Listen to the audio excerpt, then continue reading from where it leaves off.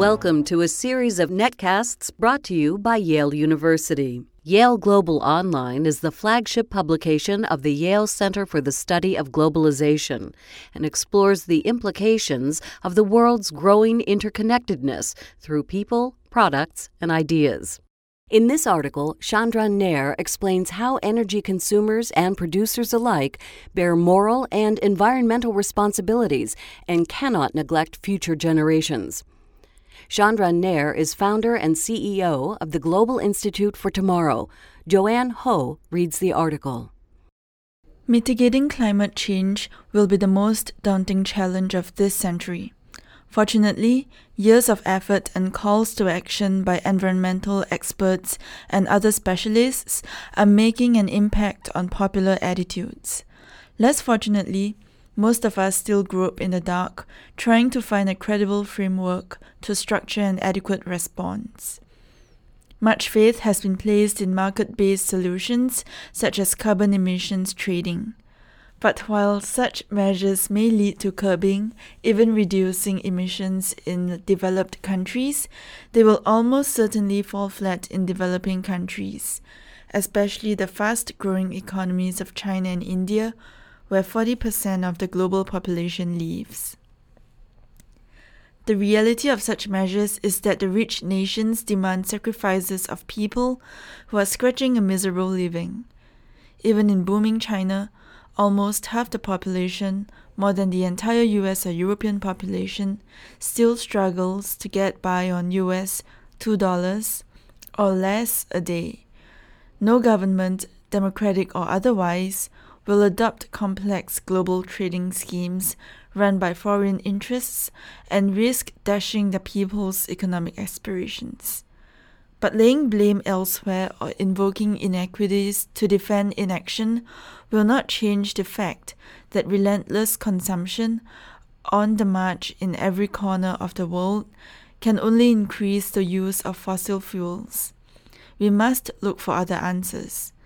One such area which has received almost no attention to date is the behavior of the world's principal fossil fuel producers. This can be divided in various ways. Between principal crude oil producers and exporters including Middle Eastern states such as Saudi Arabia, Iran, Kuwait, and the United Arab Emirates, plus Russia, Mexico, Canada, and Venezuela, and the principal coal producers and exporters including China, the United States, India, Russia, Australia, and Indonesia. This can also be divided another way, between those with high per capita carbon dioxide emissions and those with low emissions. Unsurprisingly, those with high emissions are also rich. The US, Australia, and Canada, plus the wealthy states of the Gulf, Saudi Arabia, and United Arab Emirates, Qatar, and Kuwait. Put simply, among the wealthy members of the world's core group of fossil fuel producers are the world's worst carbon dioxide producers. Other countries may be rich, but tend to use far less fossil fuels and energy per capita.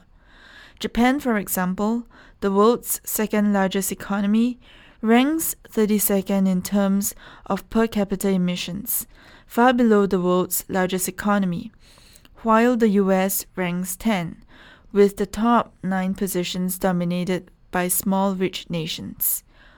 While the populations of these countries combined amount to less than 10% of the world population, their per capita carbon dioxide emissions range from 5 to 20 times that of the world's poorer countries, including China and India. These countries have a responsibility, moral and environmental, to cut emissions.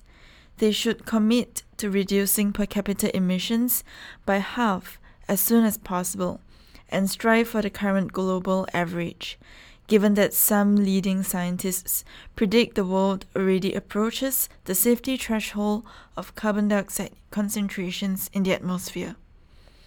This is not a pipe dream.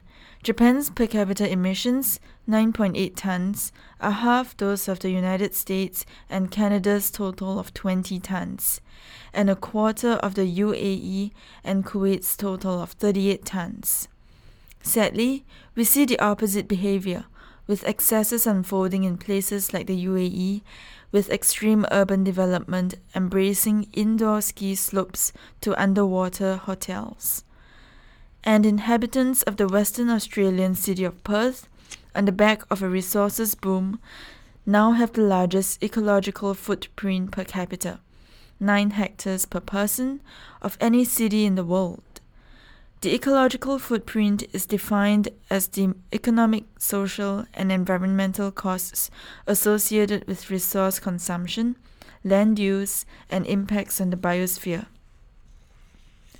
Such extravagance is possible only because of super cheap energy and unrestrained resource exploitation.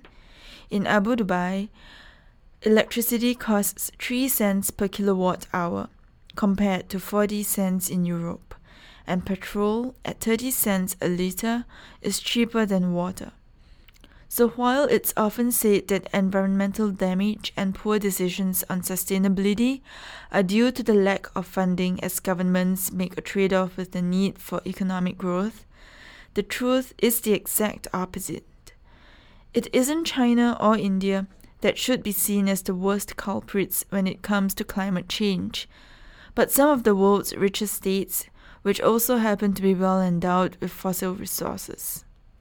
We need to remind these energy-producing countries that they have a responsibility to strike a balance between their desire to keep driving economic growth and an awareness that decisions taken today may well compromise the ability of others and future generations to share in the common good.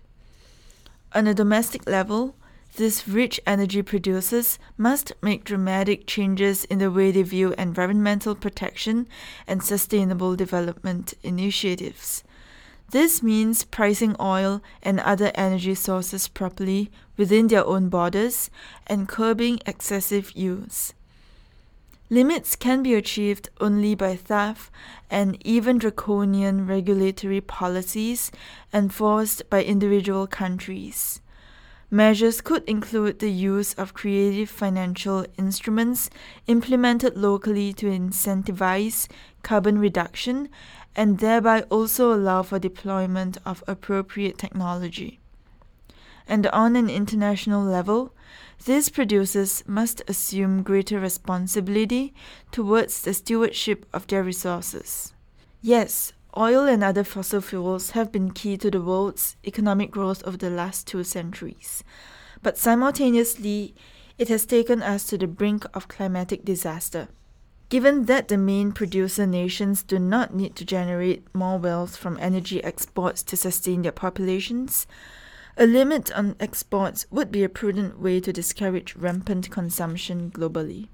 It would also encourage those that need more energy for economic growth to focus on greater efficiency and developing alternative sources, including nuclear energy. Taking the producer responsibility principle one step further, especially at a time when oil prices keep hitting new record highs, we should also require energy producers to put part of their fossil fuel revenues towards aggressively developing and commercializing technologies to reduce emissions, capture carbon dioxide, and even make renewables such as hydro, wind, and solar, as well as nuclear energy viable alternatives for global use. Such initiatives must move beyond embracing the gimmicks surrounding sustainability, such as the public relations blitz surrounding the pursuit of carbon-neutral cities in the Gulf countries or emissions trading schemes of Europe and the US.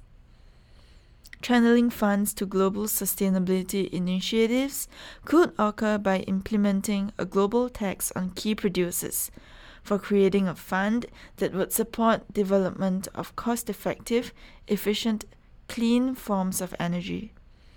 Other uses for the fund could include implementing conservation measures in poor countries or even addressing chronic problems of underdevelopment. a much better use of excess wealth than building futuristic cities or snow resorts in the desert. The Gulf nations, the US, Canada, and Australia should take the lead in supporting, creating, and managing this fund with the help of wealthy nations such as Japan and the EU. Acting together, these energy producer nations have the financial muscle to make a huge difference and can go a long way towards helping the world put together an overall framework to coordinate responses from around the world and allow us to stop thinking in a piecemeal fashion. The threat of climate change can be justified in both a just and effective manner.